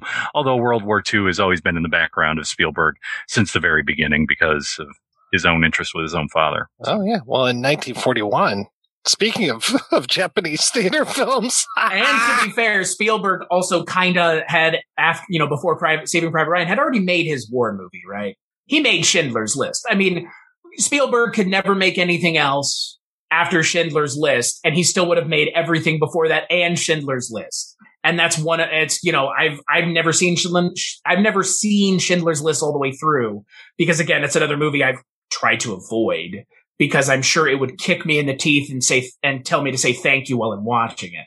So, I've avoided Saving Private Ryan as much as I've avoided Schindler's List. Should I just watch them as a double feature probably then? Yeah. Yeah. Schindler's List is kind of the sequel. So it's good. Yeah, it's like Flags of Our Fathers and Letters from Iwo Jima, Schindler's List, and Saving Private Ryan. There you go. Another double feature.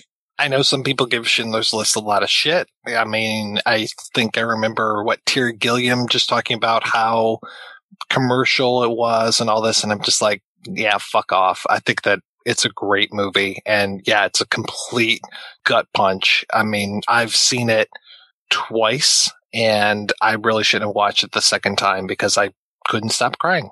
And also, is a movie about the Holocaust not supposed to be a gut punch? I'd be more worried if it wasn't. Just slightly worried. Actually, I'd be completely worried if someone said, I liked this Holocaust movie. I'd be like, what? There's good people on both sides. And Rob, what is going on in your world, sir? Well, I am continuing to do the education. I've gone back to finish off my undergrad degree because I'm one of these self-educated fools to a certain extent, and working towards figuring out what I want to do postgraduate. So that's what I've been doing, working on the house, writing some stuff. Maybe I'll hear in the next few weeks, maybe even by the time this shows up, that I may have a publisher for the Film Threat book. Then again, maybe I won't, because I've been dealing with that thing for several years as well. Although I will say, for those who are fans of Mr. Chris Gore and Film Threat, that the documentary that's being put together on that, which I'm connected to through the book project to a certain extent, is coming together and it looks really good. So I've seen several different cuts of it, and I'm sure it'll get even better. So if you're a fan of Film Threat and all that, I mean, you should definitely look forward to that. Outside of that, enjoying the high life here in the greatest city in the world, Hamtramck, Michigan. In Detroit. It's encapsulated. Yeah. That's right. I'm surrounded on all sides. All sides. But there's good people on all sides. All sides. There is here. That's true. That is true. Well, thank you so much, folks, for being on the show. Thanks to everybody for listening. Please head on over to the website, projectionboothpodcast.com, where you can find out more about today's episode. You'll also find a link over to Patreon, where you can make a donation to the show. Every donation we get helps the Projection Booth. Not Japan, not America, not anybody else, but the Projection Booth take over the world.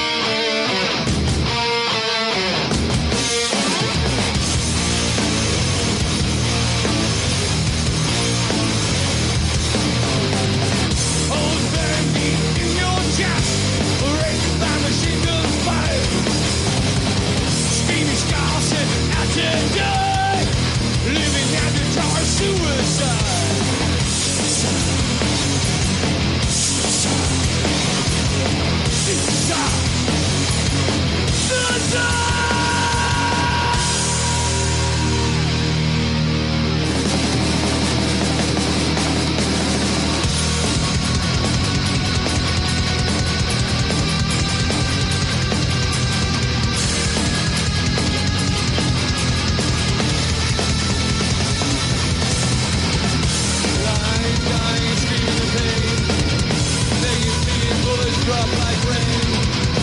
Minds explode, getting shears to your brain. Radical amputation, this is insane.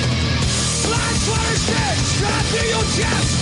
Fights and value as your book out the crest. Shoes of misfortune, acting with bated breath. A loud smell like tasting death. Dead bodies standing with the dead in the city streets.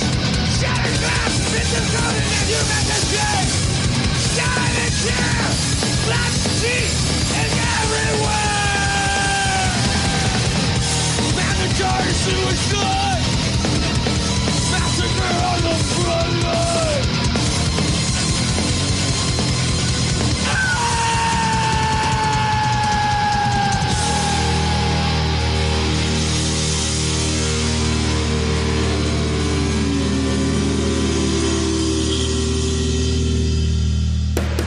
If you enjoy this show and want more people to know about it, head on over to iTunes, leave a comment, and rate it 5 stars. Make sure you like and share us on Facebook, and don't forget to follow us on Twitter. Just search for Christopher Media. Thank you in advance for supporting Christopher Media by clicking on the PayPal button and by clicking through to all the sponsors who support ChristopherMedia.net. Most importantly, we would like to take the time to extend an extra special thanks to you. Christopher Media could not exist without your support. Thank you for visiting ChristopherMedia.net, and thank you for listening. Christopher Media. Let's make some noise.